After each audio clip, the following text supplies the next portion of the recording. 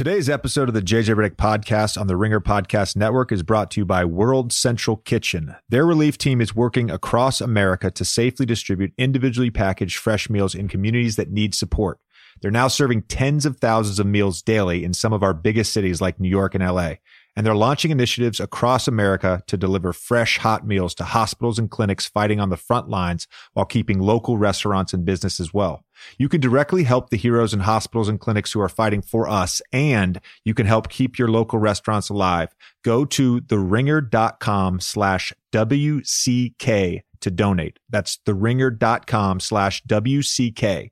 We're trying to raise $250,000. And if you have the means, it's an unbelievably great and useful cause that helps our hospital heroes, emergency workers, and local restaurants. Please give whatever you can. The money goes directly to World Central Kitchen, and it's a charitable donation. Once again, that's theringer.com/WCK.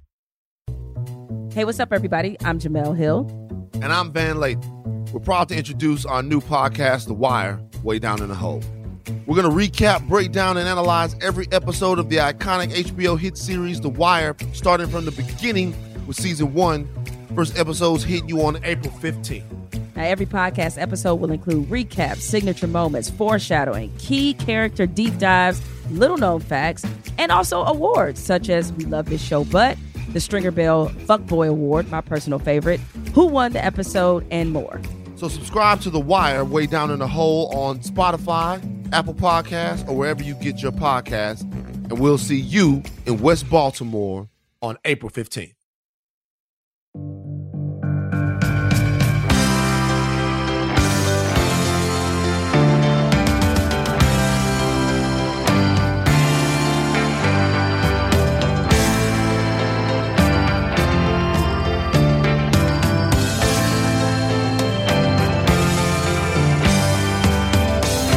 All right, welcome to this week's episode of the JJ Redick podcast with Tommy Alter. A little change of scenery for me because my Wi-Fi is not working, so I'm in a different location. Different Tommy, undisclosed location. Yes, very undisclosed.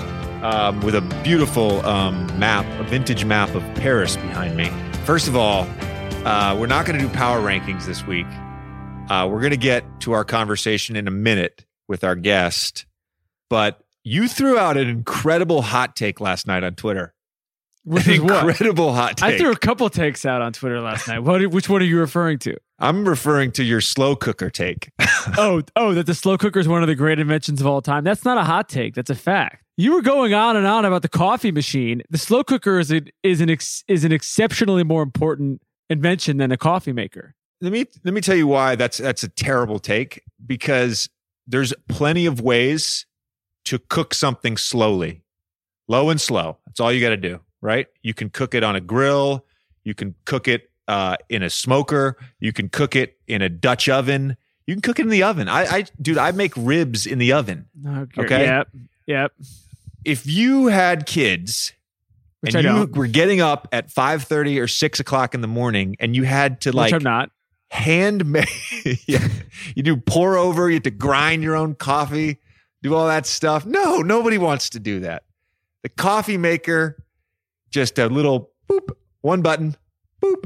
And then 6 minutes later, you have a steaming cup of Joe. Come on. The coffee maker is important. I'm not going to hate on the coffee maker. I thought you were going to talk about the rom-com thing.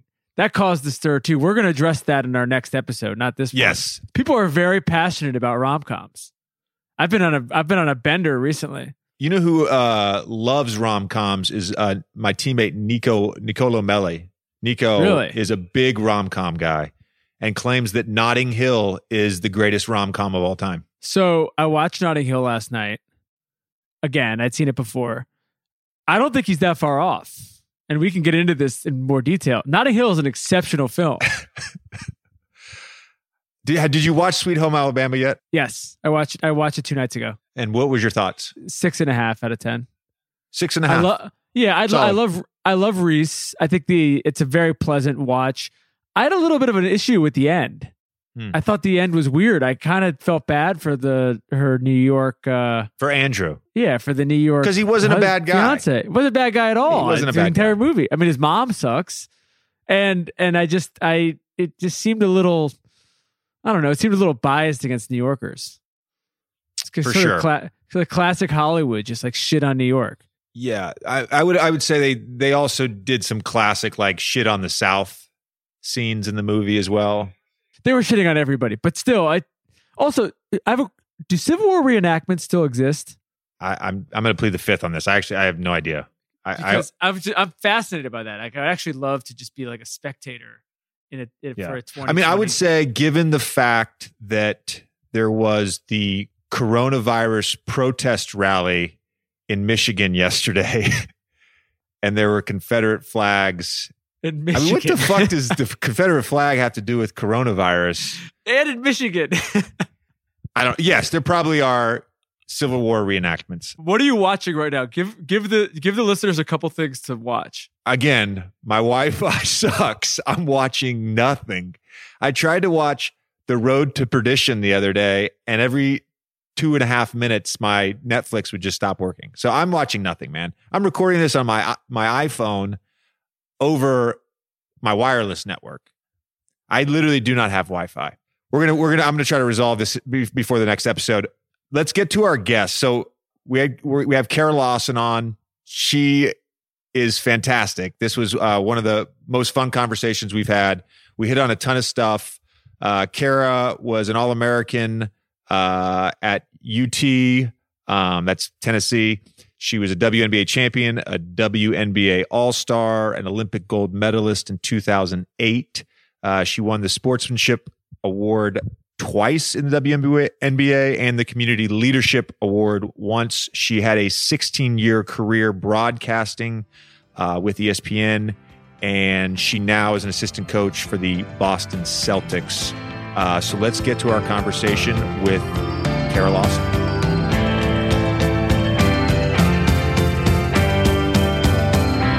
All right, let's welcome this week's guest, Kara Lawson. Kara, how has your shelter in place going? It's going well. I'm from the DC area. I grew up in Alexandria. So as soon as we were released from quarantine with the Celtics, I drove down here. My mom lives down here. I've got a younger sister that lives here. And of course, a lot of friends and just familiar area. So for me, this is a place that I've come to. And this is where my house, I'm in my house. I have an apartment up in Boston, but my main residence is here in DC area. And so it's been pretty low key and good to be at home. Where were you guys when the season got suspended? Were you in Indy or Milwaukee? We were in Milwaukee. So we had played Indy that Tuesday night and then flew to Milwaukee on the Wednesday. And then Wednesday night, getting ready to play Milwaukee the next day. Obviously, everything kind of blew up on Twitter. And then it became trying to gather as much information as we could. And then hoping we'd be able to actually leave Milwaukee because everything was happening so fast and we weren't in our home city. So some people were worried we wouldn't even be able to get home. But we were able to do so the next afternoon. They had to call in a special crew for us because the crew that was going to take us after the Milwaukee game wasn't there yet. We were in SAC, and I've talked about this on the pod before, but we were in SAC and we were supposed to go to Utah. We were the next team to play Utah. And they basically had to find same thing, sort of like a special plane for us. They moved up flight time. We got out of there that night, took an overnight back to New Orleans on that Thursday. But those first like 48 to 72 hours when the season got suspended, there was just, it was sort of surreal. I don't know if you can speak to that at all, as like all this different information was coming in. Obviously, you're hearing stuff from different players. You're hearing stuff from coaches, from the front office, waiting on guidance for the league. It was kind of a chaotic few days. Yeah, I mean, I was scared because we had just played Utah. And then you're sitting around, you're looking around at guys and each other in our team meeting the morning after the season was canceled. And I'm just like, man, what if that dude has it? Like, what if that guy has it? Like, what if I have it? Like, and then you like, you wake up with like a sore throat and that's not even like a symptom. And you're like, I bet I got it. And you just start thinking all of these things when you're in isolation. And we did have, obviously Smarty had it. And he went through the quarantine, and then we all had to go through quarantine. Our whole organization, our whole travel party had to, and then once we were cleared, we were able to kind of go where we wanted to spend this hiatus. Were you reading anything about this like a week, like at all before that sort of fateful week when everything went down, or were you just sort of not really paying attention to it? No, I was paying attention to it. My mom's older, and so initially, a lot of the talk was that the older members of our society were more susceptible, and so I was talking to my family about it, especially the older members of my family, just to say, hey, you should probably stay in, be careful till we find more about it. So I've been having dialogue with my family members and my close friends, and cautioning them about if they could stay home or not send their kids to school. That might be something to think about. But I was still working because we were all still working in the NBA. Are you getting guidance or homework to do from Brad? Are you guys, the coaching staff, are you guys watching film, preparing as if you're getting ready to play the playoffs? Is there things that you're actively doing? Yes, we have some assignments, and then we have creative license to work on certain things that we want to do. And then the way our team works, and I assume most of the teams in the NBA work like this, you're assigned to a coach as a player. And so just keeping the direct line of communication with the guys that I'm assigned to work with, just checking in with them and, making sure they're doing well. That's pretty much what I'm doing. I'm not checking with them every day. I'm not trying to be annoying. Like, what's up, man? How's it going? Like every single day, but just checking to make sure. I have a couple young guys that I'm just trying to make sure they're okay. And they're at home with their families. All of my guys are at home with their families. So, but yeah, I mean, we do have some stuff that we're working on, but we're also working on just professional development ourselves, personal development ourselves, and then just waiting to see what's going to happen because, we're in the playoffs depending on what the NBA decides to do. So if they do start right, say with the playoffs, obviously we'd have to be ready to go right away. I was going to ask you, you have a unique perspective because you played obviously, and now you're on the other side coaching. Although we don't necessarily have any sort of idea of when a possible start date could be, a lot of the discussion now is what's it going to take to get back to game shape? And the players obviously probably want a longer runway just for our own safety. And obviously we want to perform well as well, because for a lot of guys that don't have access to a private gym right now, they're not even touching a basketball. So I just want to get your thoughts on that and kind of what do you think is like a realistic time frame when you sort of include this like 10 to 14 day period, it sounds like, where we're honestly kind of under like some sort of quarantine, in terms of the amount of people we come in contact at our practice facilities? I kind of feel like it gets longer the longer we're in this. So if you asked me this like 2 weeks ago, how long it would take for me, if I'm putting myself back in player shoes to feel comfortable playing at that elite level, specifically if you're going straight to playoffs, where it's even a higher intensity, I would have said, a couple weeks. But now as this has gone on, I think we're almost 5 weeks or 5 weeks from it being canceled. I think it is at least a month that you would need as a player to get back and to get used to it. Just get through the soreness, get the soreness out. I mean, it's basically like start training camp day one. It's like when I played, it's like the only day I felt great was the first day of training camp. That was literally the only day I felt good the entire year. I felt like crap the rest of the season. Now, my body did, I should say, and it's just the way it is. And you got to get through that and get to that point where your body's just used to that pounding again. Tommy, as an NBA fan, like, do you think that we should play regular season games? Like, they're almost, to me, like, it sounds like they're talking about maybe fitting in like 2, 3, 4, 5 games, like almost like an exhibition season. And from like a player perspective, like obviously we would want it. We're 3.5 or 4 games out, whatever we are. We'd want to have a chance to get that 8 spot. But for a team that's maybe like 20 games back, I don't know that they would want to come back for a month-long training camp and then play 4 games or whatever it would be.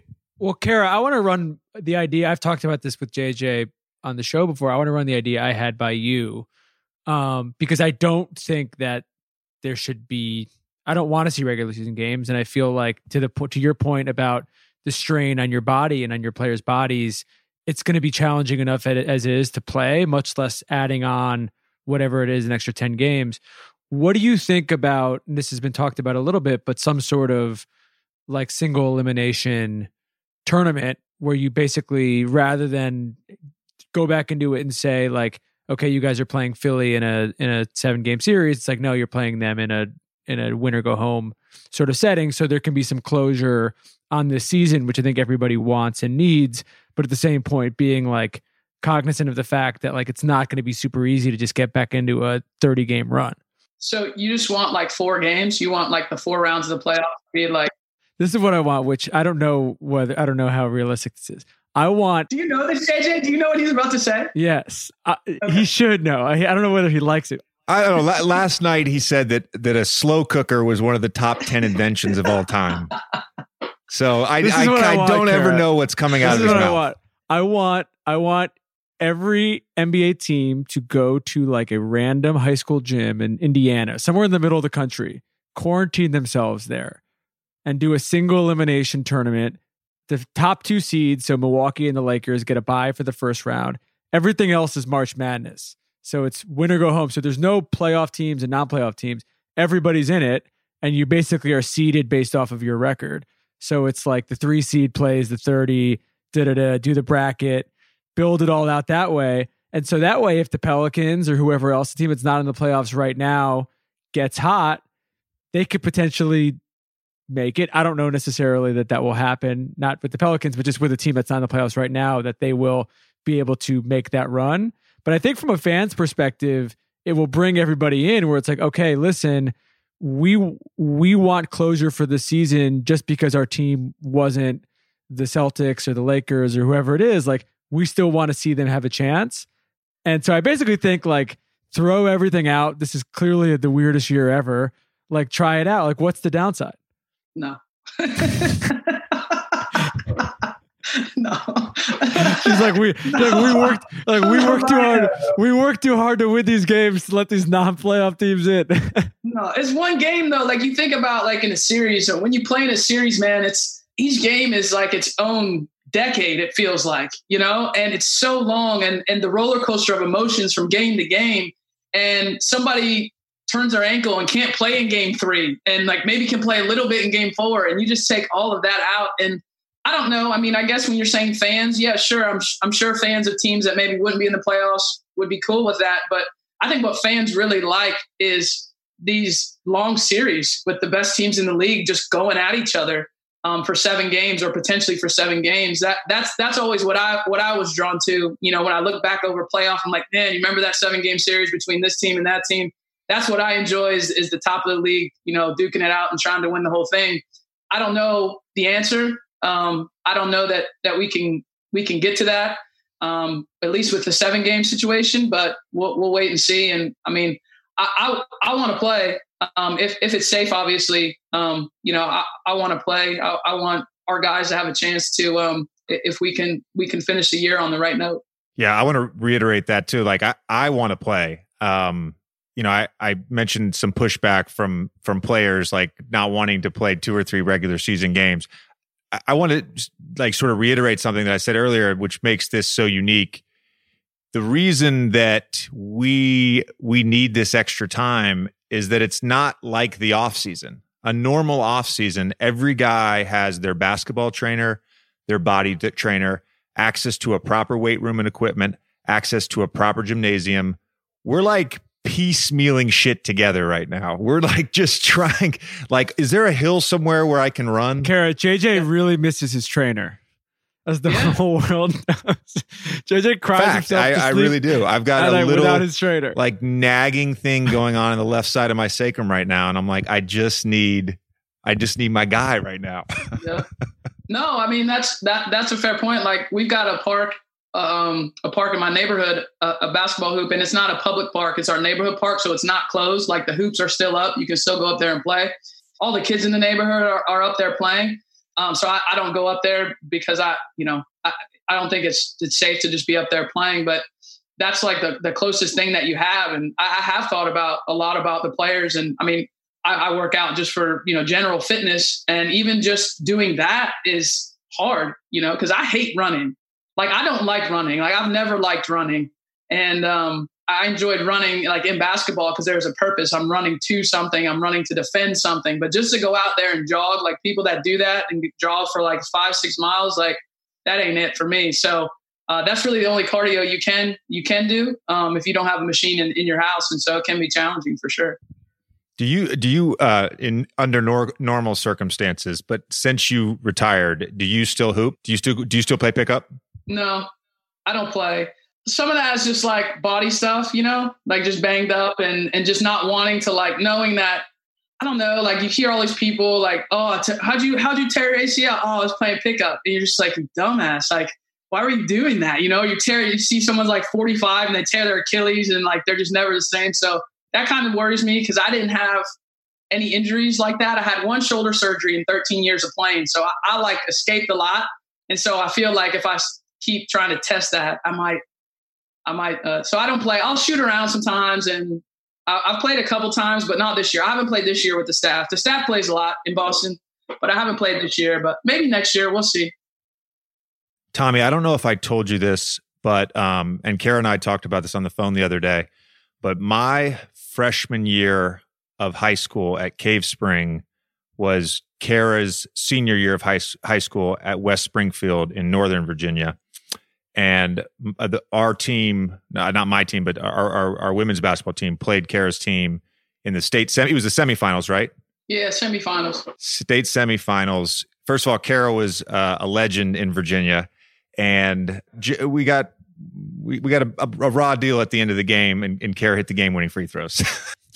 Yeah.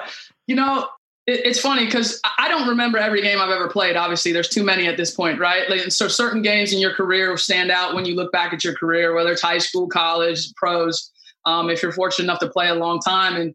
And I was telling JJ on the phone, like, that might have been the game I was the most nervous for in my life, was that game, the state semifinals, because it's your senior year of high school. We were undefeated at the time. So we were trying to cap off an undefeated season. Obviously, it's your last year of high school, and we start playing this game, and they just slow it down. They slow the game down. I mean, there's no shot clock. I mean, they're just taking the air out of the ball, and I couldn't hit anything that day. Like, just couldn't make shots. Those days happen, and it was just this slow, like, just slog through the mud, man. And you're just sitting here like, no, like, this is not how this is going to end. This is crazy. And it came down to the last play.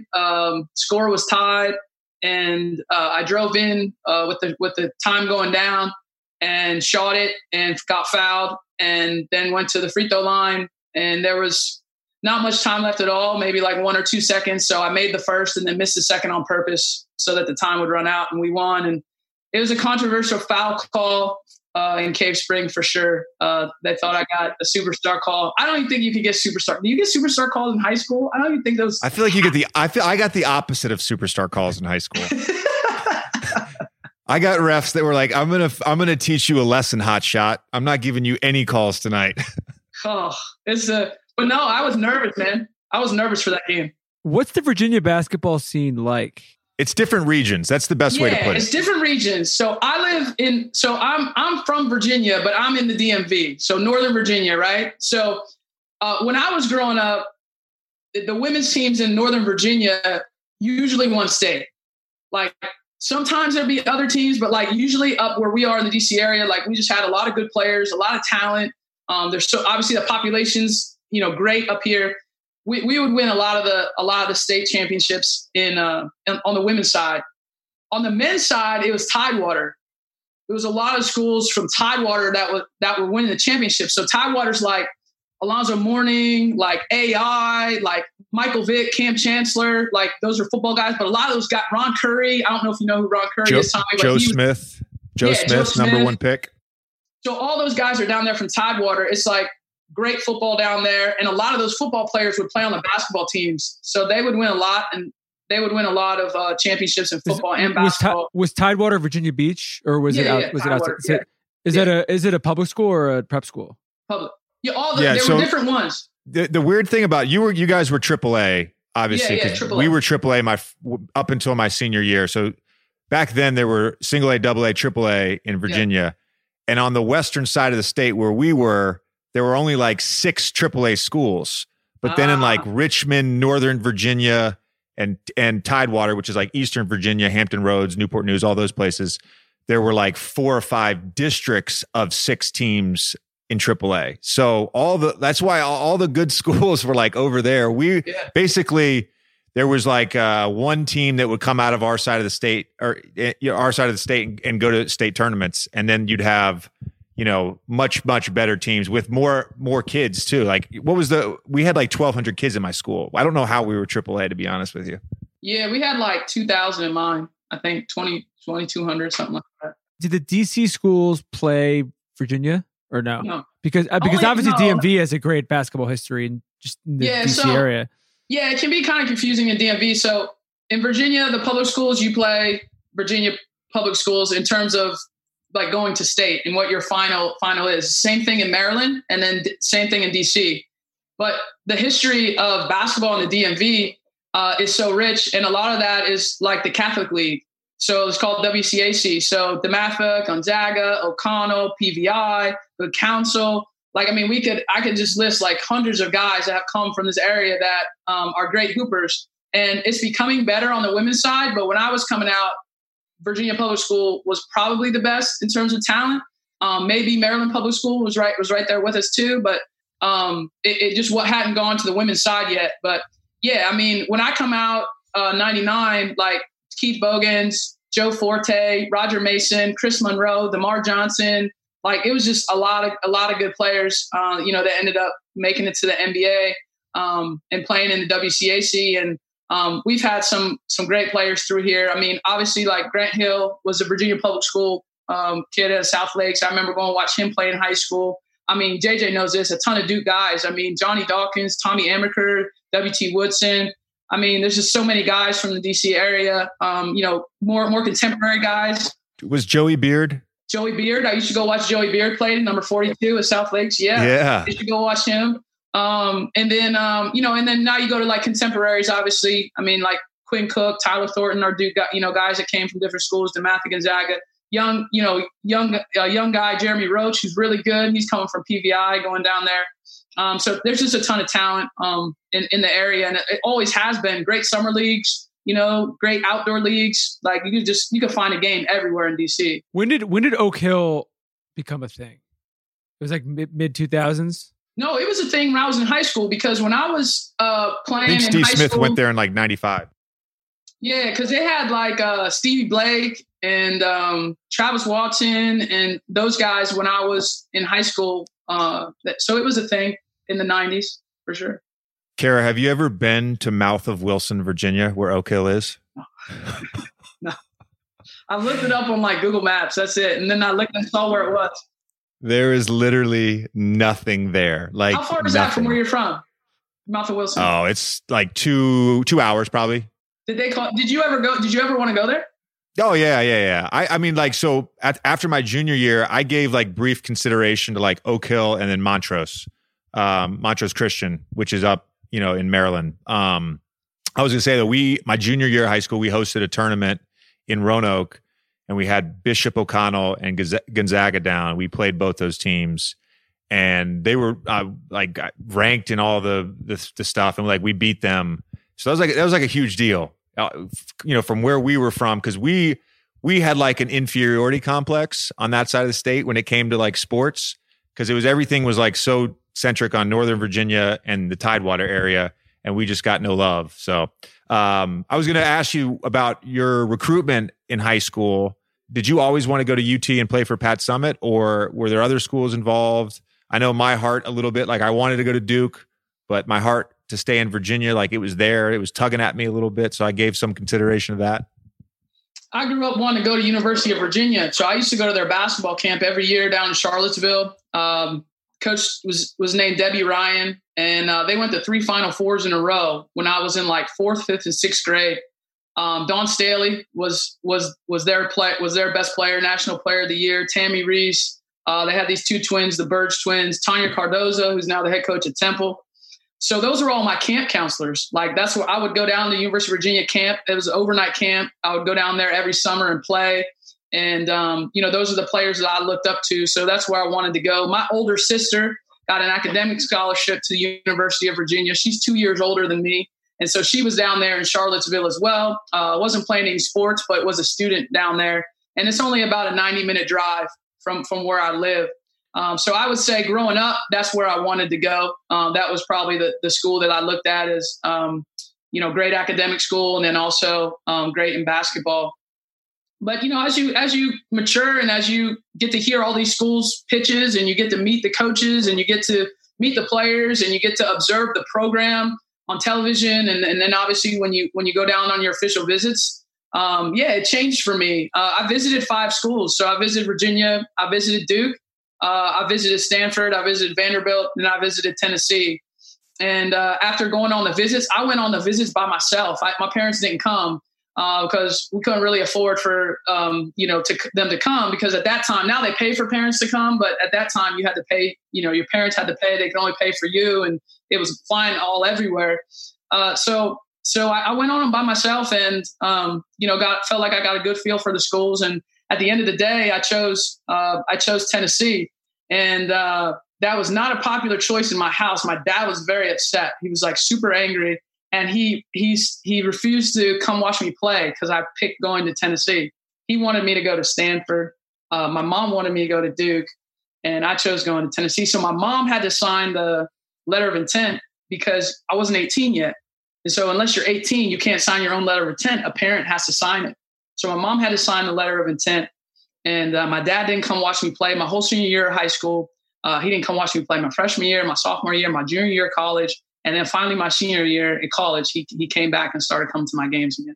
Crazy. Just because you didn't pick Stanford, or was there something? I mean, yeah. I'm not trying to get in your personal business, but that was it. That was the reason, the whole reason. Yeah, because I didn't pick Stanford. Yeah, he wanted me to go. That's wild. Yeah. Wow. So I mean, it was a lot of sacrifice to go to Tennessee, and because in fact, part of this that most people don't know, Pat didn't send me a letter of intent. She wouldn't send it to me because she didn't want this to happen. Like, she knew my dad was not going to go along with it, and she didn't feel like it was worth like jeopardizing the relationship. So she didn't even send it to me. I couldn't even sign with them. So like signing day comes and I couldn't even sign anything because she wouldn't send it to me. So I had to call her up, and I was like, send the letter. Like, you got to send the letter. Like, this is my choice. Like, I got to choose where I'm going to go play.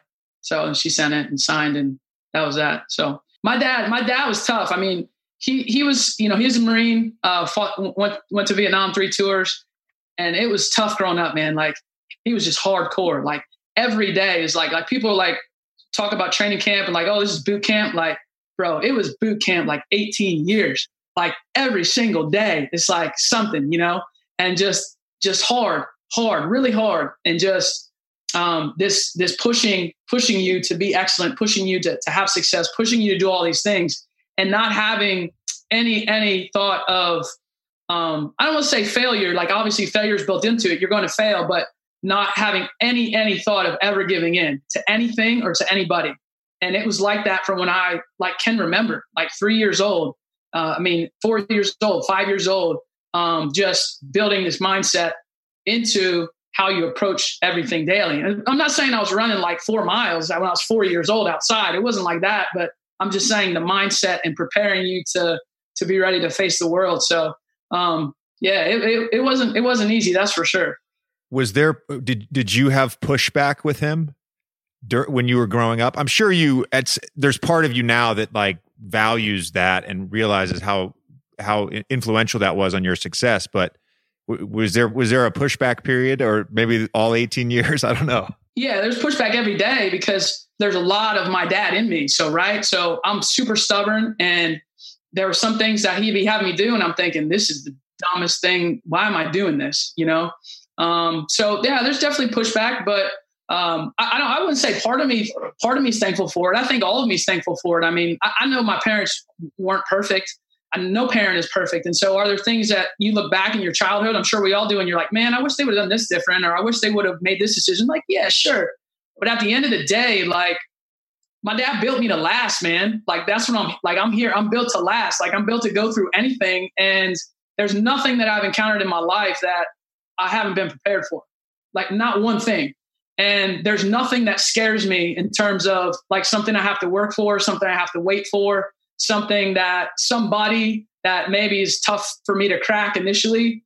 Like, I just feel like I'm built to last. And so that's carried me this far, and, hopefully it carries me the rest of the way. That's amazing. Why was he was it the academics? Like, why was he so set on Stanford? Yeah, the academics.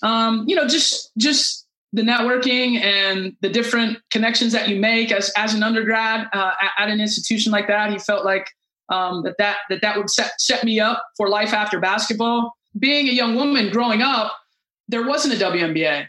And the WNBA for me came along in high school. So it wasn't like I went to bed in third grade dreaming about being a professional basketball player. Like if I did, it was the NBA. And even though maybe at 8, I thought I could be in the NBA, like you realize like, once you hit puberty, like things are changing. Right. And so you're not going to compete in a certain way against guys. And so he was more concerned with setting up for the rest of your life. And even though there was a WNBA, it's not a lot of money. You're not having the ability to retire from playing a professional sport and not work, right? You're not able to set yourself up. What is going to give you the best chance to succeed after basketball's over? And so I think that was the mindset of what he was thinking about. Hey, it's Bill Simmons. I just wanted to make sure you were listening to podcasts on Spotify. Here's how you do it. First, search for your favorite podcasts on Spotify's app. They have a library of over 750,000 podcasts at this point. So let's say you're searching for the Bill Simmons podcast or the Rewatchables or the Dave Chang Show or Binge Mode or the Ringer NFL Show. Once you find them, click on the follow button. That's how you subscribe. Then click on those letters near the top of the app that say podcasts. You can't miss it. All the podcasts you're following will pop up, separated by episodes, downloads, and shows. Wait, it gets better. On Spotify, you can adjust the speed of the pods to 7 different speeds. 0.5 times is the slowest. I actually sound drunk at 0.5. Listen to this. Today's episode of the Bill Simmons podcast on the Ringer Podcast Network. Yeah, you can get drunk Bill. You can also do 0.8 times, 1.2 times, which is my favorite. Everyone sounds like they had a good cup of coffee. You can do 1.5 times. You can do 2 times. And if you're completely insane, you can do 3 times. Here's what that sounds like. Why would you do that? I think that's how we communicate with aliens. Anyway, Spotify's app connects directly to many of the best automobiles in the world. It even has a CarPlay feature that's pretty cool. It's really, really good. Best of all, it's free. Download Spotify on any device, and you are good to go. Look, I don't want to app shame you, but you should actually be embarrassed if you're not listening to podcasts on Spotify. And if you don't believe me, listen to Drunk Bill at 0.5 speed. Today's episode of the Bill Simmons podcast. Tell him, Drunk Bill, the Bill Simmons podcast. Listen on Spotify. I have a question for both of you guys about college, both with Coach Summit and with Coach K. Like, at what point, because they're just such sort of like larger than life figures, at what point when you got to school your freshman year did they lose the like, okay, this is this, the luster, like this is this iconic figure who is all the different accolades and everything, and like, oh no, this is just the coach that's like yelling at me to do this? My first year is just like an entire haze, man. Like it was so hard. She yelled at me every day, like every practice, every drill. I'm not exaggerating. It was just tough.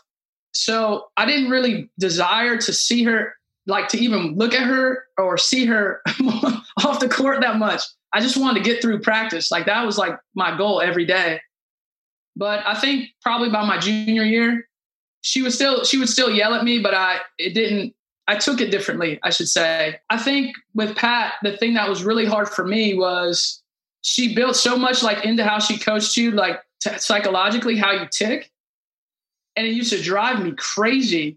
So I'm pretty organized in like my thought and organized in like how I like to do things. I wouldn't say I'm OCD, but just like there's a certain way I like to do things. Okay. You can tell me to do anything. Like you can tell me like at the start of practice, at the end of practice, we're going to run 25 suicides. That's going to suck, but I know that I have 25 of them. So I'm just going to do them. And in my head, I'm just going to get myself to that place where I'm going to do this. And I can get my head to a place where I can do that stuff. As a player, I could do that. But then we'd like be on like 24 and then she'd go, oh, we got 5 more. And just move the goalposts. The expletives that would go through my brain, not out loud, were just like, just tell me I had 30 in the beginning.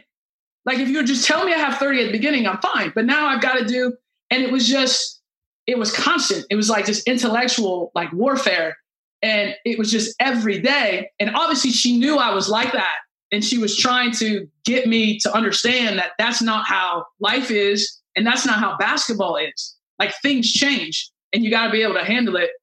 And once I got past that part, I would say by my junior year, then I was more comfortable not only handling that, but also more comfortable expressing to her what I felt about things.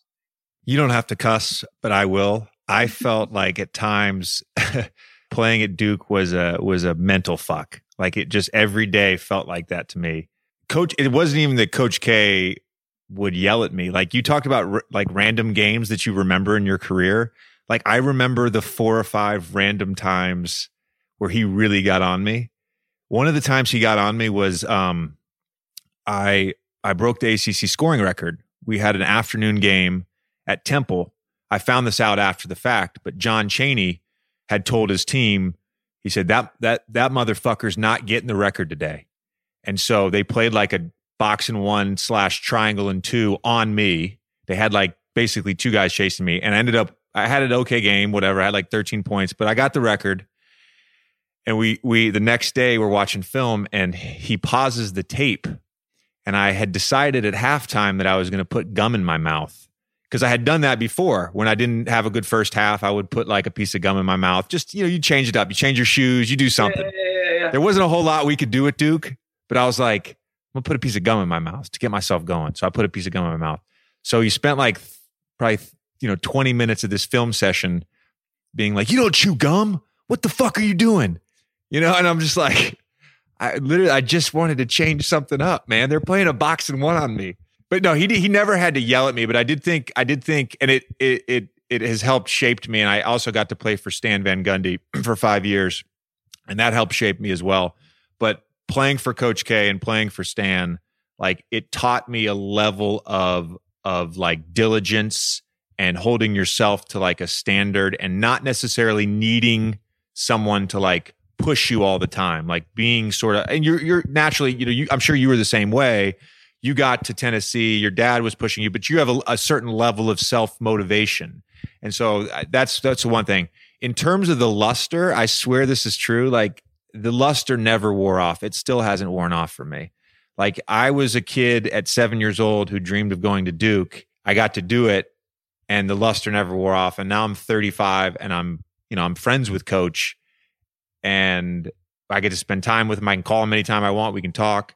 The luster still hasn't worn off. He for whatever reason, I just hold him in sort of, other than obviously my dad, I hold Coach in like the highest regard. Yeah, no, I mean, it's the same for me. I mean, obviously Coach Summit's passed on, and but some of the best memories I have with her, that's kind of a really cool evolution that happens with, a player and a coach when you're no longer kind of under them. And the same thing happened with me and Coach Summit after I graduated.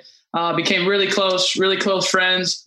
I actually lived right next door to her for a few months. One season I was rehabbing an injury in the WNBA, and I lived right next door to her for like 4 or 5 months. And so we would eat dinner at night almost every night together. And it was awesome. It was awesome. So I would agree. I think just that motivation and just the discipline and the accountability more than anything of like, hey, if you're going to do this, do it the right way. Do it the right way. Do it the right way every time. Even now, like, whether you're working out or whatever, I'm not working out for anything, but like, I do it hard because that's the way it's supposed to be done. How many times did you guys play UConn when you were at Tennessee? Yeah, we played them a lot. So I was in the part of the rivalry where we played 2 games a year in the regular season. So it got really popular, obviously started in the mid 90s and then got really, really popular. And when I was in college, they decided to do a home and home, even though we weren't in the same conference. And my freshman year, my sophomore year, we played them twice in the regular season. And then my senior year, we played them once. Man, they were a tough team. I mean, we lost to them 3 times in the Final Four when I was in college. 2 of those were championship games. They had great teams, great players. Obviously, I've known all those guys for so long. I mean, Birdie and I have known each other since we were 8 years old. We've been playing against each other since then, and 8 or 9 years old. We played soccer against each other, played basketball against each other. Grew up, obviously. You play guard and you're one of the top players in the country. You're going to know those people really well. So played with quite a few UConn players in the WNBA.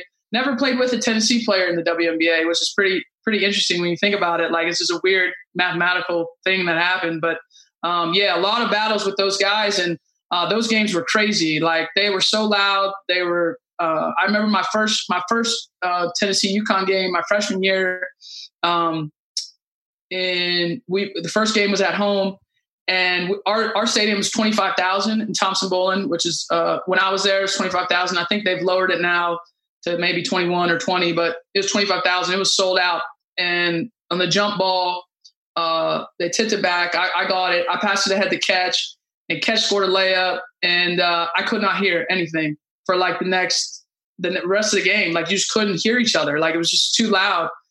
Congrats to Catch, by the way. Let me put that in for making the Hall of Fame, man. That's obviously she's awesome. But yeah, so it was nuts. So that, I think it was the 03 UConn team had Sue. 02. It was 02. Yeah, it was Birdie, D, Twin, Ace Jones. Yeah. They went undefeated, obviously. Yeah. They were really good. Yeah, they're definitely, I mean, that team, 02 team, I mean, if you were going to do like short list of like greatest women's college teams, that team's definitely on the short list. I mean, you can argue which team's number one, whether it's like the SC teams with like Cheryl Miller and the Gee twins, or like the Tennessee team with like all the Meeks, like Shamika, Samika. Like, there's obviously good, good choices for that. But they were a really good team, future pros, future Hall of Famers, really, really, really tough to defend. What was your experience like in the WNBA? Because you played a long time. I couldn't find anywhere. You did not play overseas in the off season. You never went overseas, which I know a lot of the WNBA players do. What was your experience like in those 12 years? So I started out playing in Sacramento. Played there for my first 7 years, and I was, it's kind of funny. Some of our rookies, some of our young players with the Celtics, kind of had to go through this. When they got to our team, I got drafted to like a really good team, like a playoff team, a veteran team, a team with like a ton of good players. And so sometimes rookies get drafted to a situation where they're rebuilding and they're getting to play right away, and they're getting to play all the minutes. They're going to score all the points. And sometimes you're drafted to a team where you just got to wait, and you got to wait your turn. And I got drafted to a team in Sacramento with a ton of veteran players. I was able to get into the rotation though, and play meaningful minutes and playoff runs. And we were able to win my third year in the league out in Sacramento.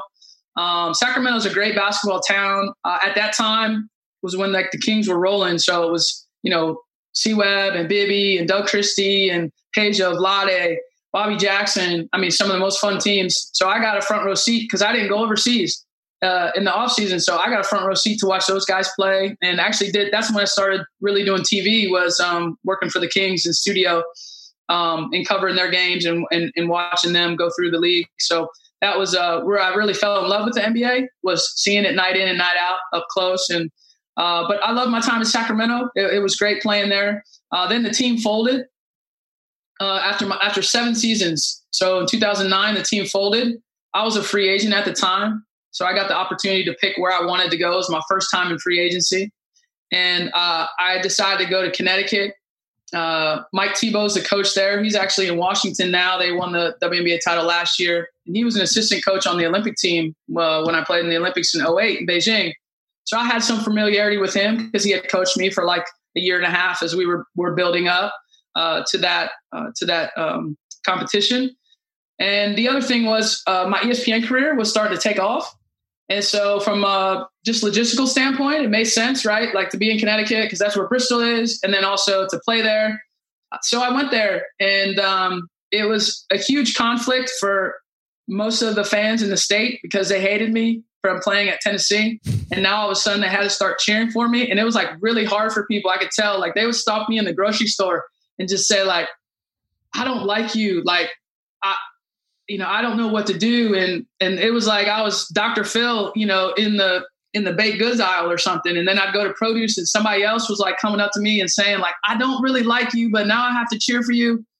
But they ended up liking me and cheering for me. Obviously they didn't boo a home team player. And I played there 4 years. And then my last 2 years I played here in DC at home, which was really cool to kind of finish here at home. That's an incredible story.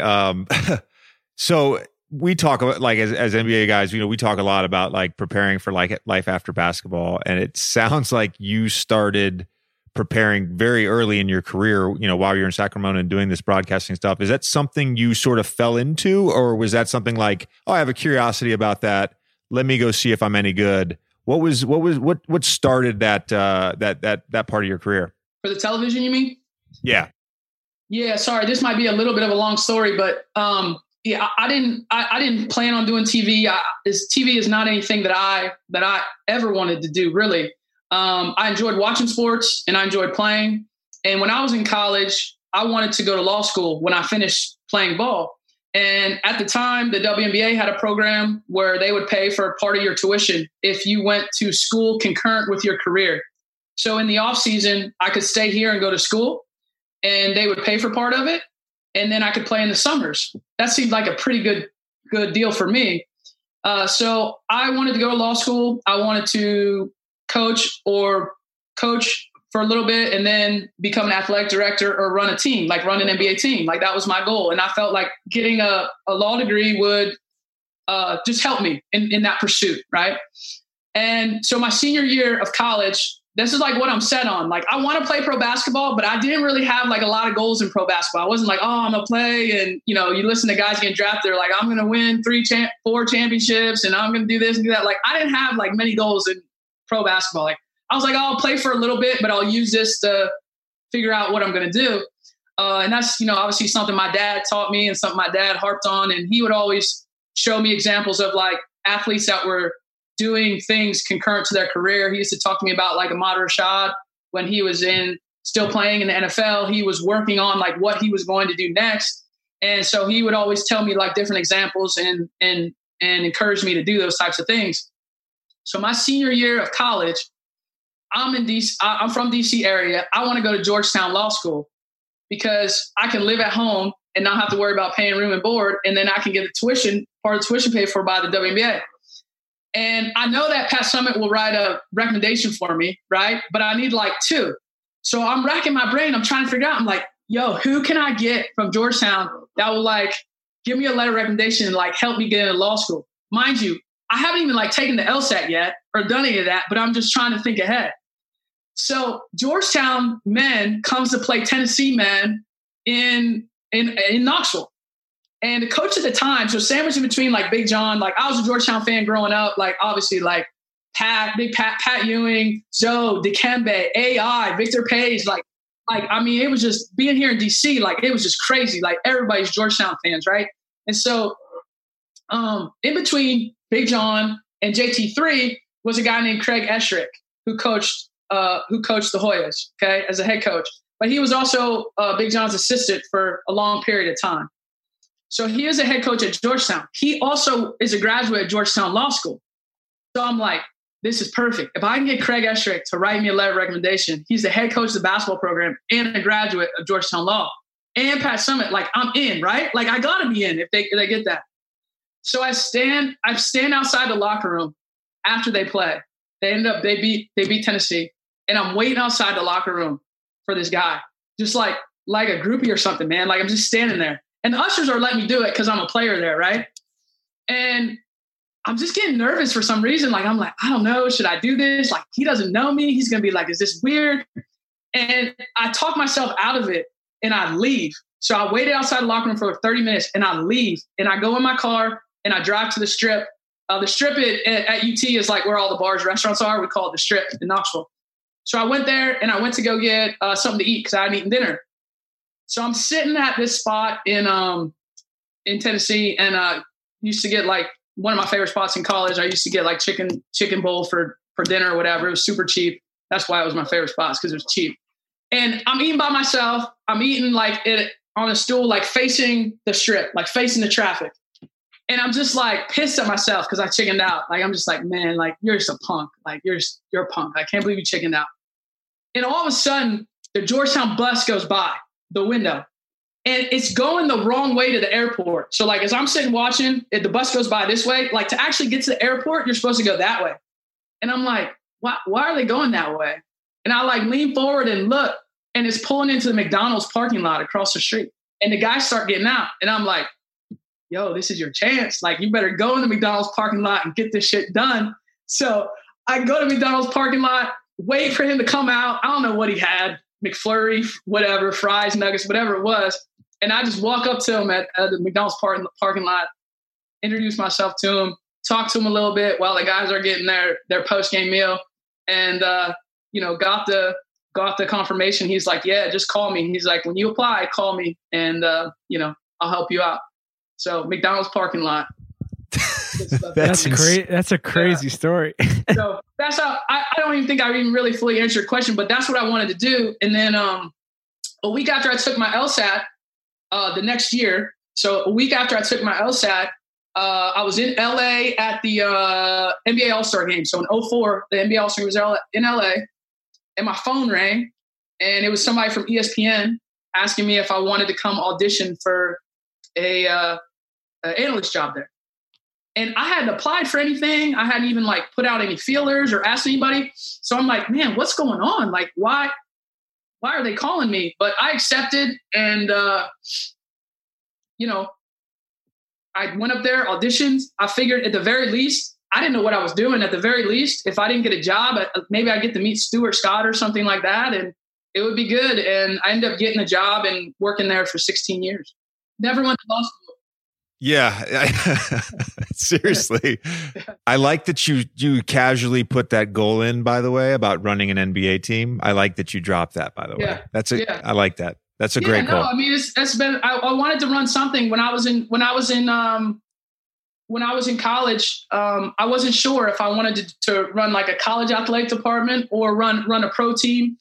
At the time when I was in college, there obviously were very few women doing. I don't think there was maybe only one in Power 5 running athletic departments. Now there's more. Obviously, on the pro side, there's not a woman in pro sports running a team. But yeah, that was something that was my goal. And I figured as I went through law school and kind of figured out what, I would be able to decide whether I wanted to go the college or pro route. I want to go back to broadcasting for 1 second before we talk a little bit about the NBA. And this is as much a question for me as it is just for the listener. But when in your broadcasting career, you did studio work and you did color commentary. Which did you like better? And was there, because I've gotten this feedback from certain guys, and it seems to me like there's a little bit more juice that you feel when you get to do the games because you're in the arena, you're close to the action. So it's a little bit, I guess, different experience being at the game and doing color. When I started, I wanted to do games. That's what I want to do for all those reasons you talked about. I mean, when you played it and you felt it like we felt it in this high level competitive environment, when that all of a sudden is not happening in your life, you miss it. And so while it's not the same, you still get some of those same feelings when you go do a game that's really good and you're sitting courtside and you can feel it and you're talking to people in warm-ups and you're able to sit there and call the game and hear the crowd and feel the energy. So I enjoyed that. But I think it was about three or 4 years into my time at ESPN, they asked me if I wanted to audition for a studio position. And I didn't want to. But then I looked at some of the people in the industry that were like the best or perceived as the best. And I saw that there were very few people that were excellent at both. Like there were like cats that were good at like calling games. And then there were cats that were good at like being in the studio. Like Chris Webber. Chris Webber is a great example of that. I think he's great in the studio. Okay. Just gonna leave that there. I'm just gonna leave it there. Yeah. So I'm gonna leave it there. Point being, like, there wasn't a lot of people that were good at both. And I thought, man, if I could master both of these early in my career, like that would make like me pretty valuable, number one, but would also give me the ability to do a lot of different things and be a part of maybe certain games or certain tournaments because I had the ability to do both. And that was the best decision I could have made early in my broadcasting career. Cause I guess I would, liken it to like speaking a language. It's much easier for all of us as humans to learn languages when we're younger, right? If you can teach a 3-year-old a language and he picks it up really quickly. I didn't want to get so far into my broadcasting career of just doing games that it was that much harder for me to learn how to be a studio analyst because they are different. And so I did it and then had a nice steady diet of both and, pretty good at both. I was able to be good at both and that worked out. So as far as advice, like I would encourage you to try both. The simplest answer I can give as far as like how they're different is in games, I always felt like I had to learn a lot about a little. And in studio, I always felt like I had to learn a little about a lot. So when I'm calling a game, I'm deep diving on these teams, right? And what they're doing and what I'm anticipating and all those types of things. When I'm in studio, I'm taking this broader and I'm learning a little bit about a lot of teams. Because if I'm in studio for men's college basketball and it's a Tuesday night and we're 3 weeks away from Selection Sunday, then if there's an 8-10 game between, two teams and one of them's on the bubble, like I better know something about them. Like I can't just know, about Duke and Carolina. I've got to know about the other teams too. And so that was more of that was a challenge in its own way, but then you had shorter time to talk about it. So learning how to speak, like it was crazy when I was doing studio a lot. Like if you said to me, I'm not going to do it now, so don't ask me to do it. But if you had said to me, hey, talk for 45 seconds, like I could talk for 45 seconds and stop like at 45. Or if you said like, hey, we need you to do an instant analysis, it needs to be 1:30. Like I could do it in one take and stop. And I'd be like, what's the time? And they'd be like 1:29. I'd be like, yeah, that was how I competed there in the studio. Yeah, I guess you have to find ways to compete because there's no result that you get. Is there? No. I mean, maybe there is. No. You're not going home being like, I won tonight, right? No, I mean, you do have satisfaction of certain things, like particularly during games. Like if you're able to forecast or project something, and it turns out happening that way, but yeah, there's not any of that. That's part of the reason why I'm here, why I'm in Boston. Well, so how did that happen? How did the transition happen to coaching? Well, I started coaching back in 2017 for USA Basketball for 3-on-3.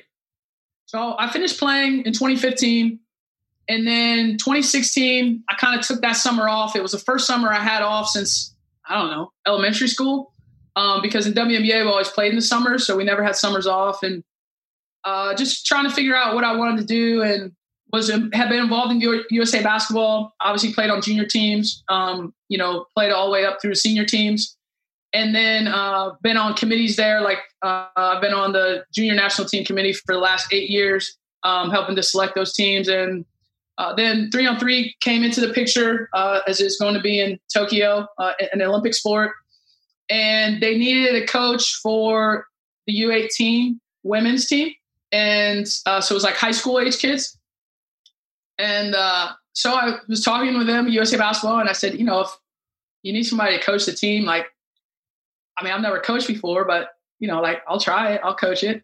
So I get this team players in 2017, 4 kids. I've never coached before in my life.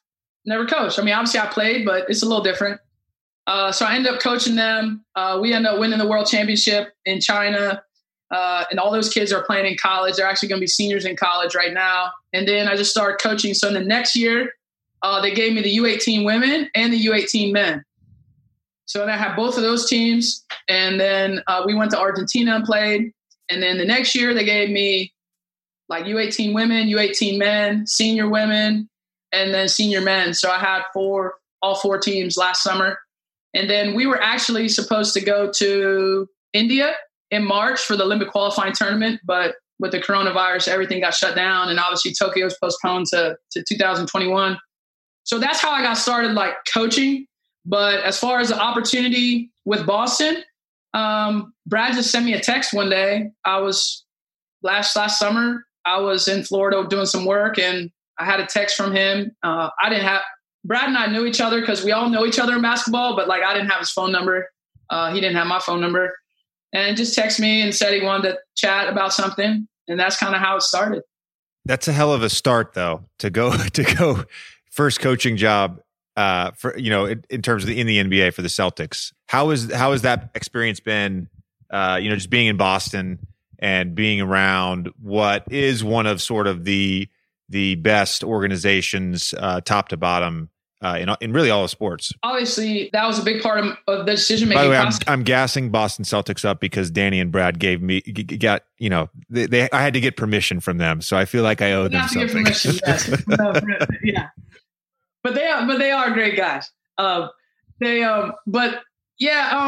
was part of the calculus too, JJ. I mean, like I did talk to other teams. It wasn't like Boston was the first team that reached out to me. Like I talked to a number of teams over the last few years, but if I was going to make the jump from a career that I had done for 16 years and had been really successful in, like it just had to be the right fit for me and the right organization. And that doesn't mean there's anything wrong with any of the organizations I talked with too. It had to be a good fit. And when I talked with Brad, when I talked with Danny, when I got a chance to have those conversations, I don't know. It felt right. It felt like a good group for me to start my coaching career with.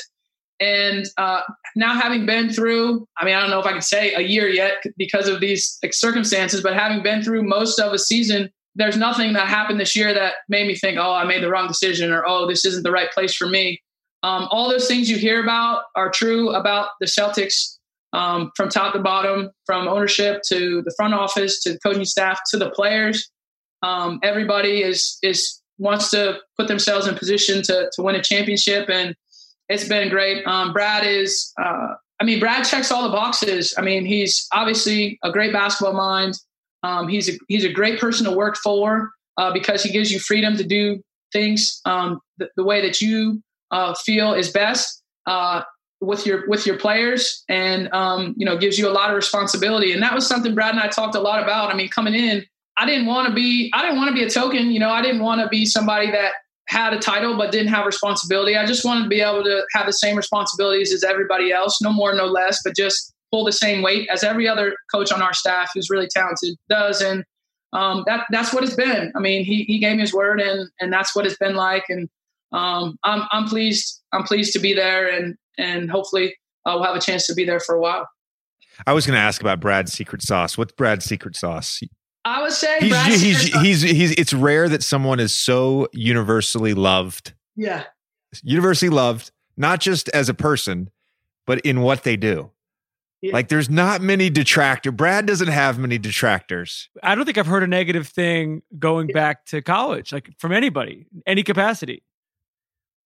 I mean, I don't know. I know you're not going to say anything bad about sauce it. There's no secret sauce. I mean, he's just the same. Like he's the same every day. Like he's consistent, and he's a good human being. Like he's thoughtful. Like he thinks about decisions like in the whole, like 360 degrees when he's making them. Like I said, he gives you freedom, he gives you responsibility, and he trusts you. Like he trusts people.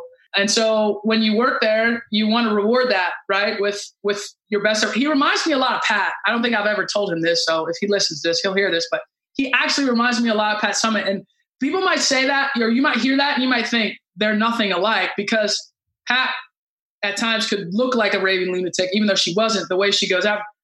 But they're actually like really similar. He's one of the people probably that I've met in my life that is the most similar to Pat, like that I've ever met. Because he's very competitive, like Pat was. He's always trying to figure out ways that he can improve, that he can get better.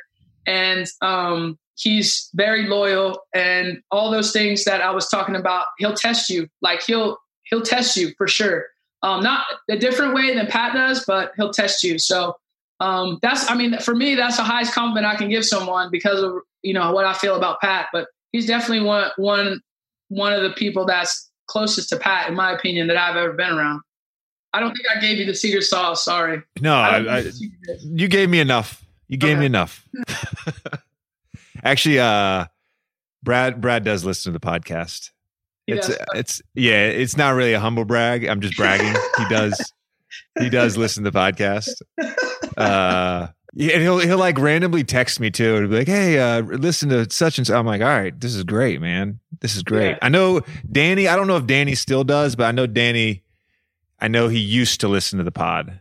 Him and Mike Z. They used to. I think a lot of random people listen to it because they have a lot of time on their hands. The question would be, is Brad listening to the pod when you guys? Oh, get no. back to the Brad's been playoffs? saying this to me for years. He does. For years. Yeah, he listens to a lot of podcasts, so I'm pretty sure he does. I'm sure Danny has even listened to this one, if they don't already. We'll see. We'll see. I wanted to ask you about Kemba. Kemba's always been one of like my favorite players in the NBA. We had him on the pod, I think 2 summers ago. But one of the reasons I love him, obviously he's super talented, but it just seems like he is an exceptional teammate. Now that he's playing in Boston, he's getting a little more, I guess, national pub than he was in Charlotte.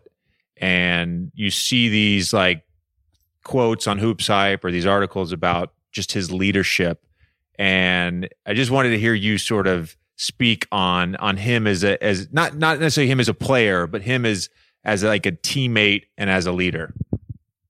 Yeah, Kemba, I mean, you run out of adjectives. And I feel like sometimes when we just like stack adjectives back to back to back to back, it can sometimes feel like disingenuous, like you're doing overkill. But like all those things you hear about Kemba in terms of how thoughtful he is, how caring he is, how important the game is to him, how much he's willing to share and impart knowledge to younger players, to build up and to allow space for our younger guys like JT and JB to continue to grow and learn and take over games and grow into all-stars. I mean, all of those things, I mean, you notice, JJ, like they're not possible unless you have guys and veterans on the team that allow for that space and allow for that to happen. And Kemba has done that for us this year. He had the whole team over for Thanksgiving in New York at a place. His mom cooked for everybody, like the whole team, like coaches, staff, families, everybody's families. He's just really thoughtful in how he approaches it. And he's such a worker too. So, I mean, all those things that he does every single day, his routine, his shots, his competitiveness, all those things add up. And I think the world of Kemba. I mean, I covered a lot of Kemba at UConn. You know, it's funny, like a lot of the guys in the league I covered, obviously I was working at ESPN. So I did a lot of games that year, when they won the title, when they were kind of struggling through the Big East that season. And so he's not changed. Like he's the same guy. Like he's the same guy that he was in college, that he is now. I mean, I just feel like, to piggyback off what you said before, man, like I just hit a home run being in Boston with the staff and the type of guys that we have. I could go on down our roster. I mean, but I don't want them to get too big heads, during this hiatus. But I love all those guys and have great relationships with them. And they are good dudes. Like we just have a bunch of good dudes. Kemba, Smarty, Gordon, JT, JB, all of our guys are just are good. And I think that's what helps make us good, to be honest, is we have guys that care about it. We have guys that want to be better. And we have guys that are okay to, step aside from game to game if somebody else has it going. And I think that's why we are where when the season was put on pause, that's why we are where we are in the standings. Obviously, you talked about your history in our sport, both in women's basketball and in men's basketball, and you've been around the NBA now, going back to, announcing Kings games, providing, being a studio analyst for Kings games. But is there anything this year that has happened, or kind of being a little more up close as a coach, that has changed your perspective of the NBA? Or were there any moments where you're like, holy shit, this is just different? Like I didn't know that this is how it was. Is there anything that you can sort of point to? I think the thing that has surprised me the most is how sensitive you guys are. And I don't mean that as a slight. I don't. But you're way more sensitive than like WNBA players, like in general. And so that was a big surprise for me as I'm like coming in. I just didn't know that. Like, you don't know that until you're there and you're in the locker room, you're seeing the day to day and all that. And again, I'm not saying that's a bad thing. I'm just saying that was a difference. That was big difference that being there every day that I noticed. Are NBA players the most sensitive athletes in sports? Well, I can't say that because here's why. The athletes that you see outperforming, it's totally different when you're in with them every day in the environment. Because when they're performing, as athletes, we're performing, we're projecting what we want you to see about us during games. Okay, sometimes we can't hold it in. Sometimes it slips out, but we know we're being watched. So we are projecting what either we think you want to think about us or what we want you to think about us. And not that there aren't guys that are just unedited and whatever, but I'm just saying, like, that's how it is. To answer your question, Tommy, like, I would not be able to tell you anything about NFL players or the environment or MLB or all that. The only thing I can tell you is that, yes, NBA players are more sensitive than WNBA players. I have observed that. That's not a bad thing. I'm just saying that's been my observation. I cannot speak to WNBA players. I can only speak in my own experience with NBA players. I can co-sign your feeling because I feel the same exact way. We are so fucking sensitive about everything. Yes. About everything. About everything. And we're all so smart and observant that we see everything. And because we're sensitive, we then take that in and we internalize it. So it could be, when I say we see everything, we see every article. A guy who says he doesn't see a bad article, about a bad article, good article, whatever, we see everything. If one teammate's getting such and such treatment and another teammate's getting a different treatment from the front office or from the coaching staff, we see that. We internalize that. And then you're right. There is some projection. There's projection out on the court. There's projection in the locker room. There's projection on the team plane. How do I want my teammates to see me? How do I want my coaches to see me? Yeah, it's every day. It's a lot. It's every day. I think we all do that on some level, just as human beings, when you go to work. So it's not like, but yeah. And again, I'm not saying that WNBA players aren't that way. I'm just saying on the scale, NBA is a little bit farther down the road. That's it. Do you think that has anything to do with the fact, like, everybody talks about the NBA being like a players' league, and players now kind of get how much power and influence they have? So do you feel like the sensitivity aspect is almost heightened because of that? Could potentially be heightened? Like, we're more sensitive now because we know how much power we have, and when we feel like that power, when we're not seeing that power respected, that we were like, we react to that. I think that could be part of it for sure, but I also think it's just emotional immaturity on a lot of guys' part, because a lot of the league is just so young. You know, at 19 years old or 20 years old or 21 or 22 years old, 23 years old, certain stuff when I was in college bothered me, like the stuff you're saying, like maybe attention to this or attention to that or lack of this or lack of that. And then as you get older, you kind of figure it out. You become a little bit more mature and you figure it out. But, I think that it is a players' league, and they do have a lot of control in terms of where they go and what their, what the league looks like, the competitive balance of it and all of that. But I just was surprised by it, man. Like, I wasn't, I don't want to say I wasn't prepared for. I just didn't know that was the case. And once you figure it out, it's fine. And the biggest challenge for me is to try and, there's so many players. Obviously, if you have a full roster, it's 15 players and there's 17 with your two ways. And so just trying to find time where you can have meaningful interaction with each guy, and not so much on a daily basis. That's near impossible. But you obviously have the guys that you're assigned to, but I like having time with our players. Like, I like doing stuff with them. I like having conversations with them, whether it is on the bus, after practice, on the court, whatever it is. And that's hard to try and do because there's just so many guys. Kara, this has been absolutely awesome. Can't thank you enough for your time, your insight. This has been a really fun conversation. Thank you so much for coming on the podcast. All right, guys. Thanks a lot. Thanks, Kara.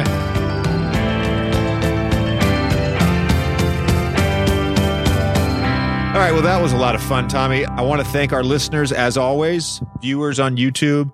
Thanks for tuning into the pod. We appreciate it. Everybody stay home, stay safe. Do you have anything to add? No, we got some good I'm ones really coming looking up. forward to your rom-com hot takes. Oh, it's coming. We're taping it early next week. We got a good episode coming. All right. Sounds Save good. it till then. As always, thank you. We'll see you guys soon.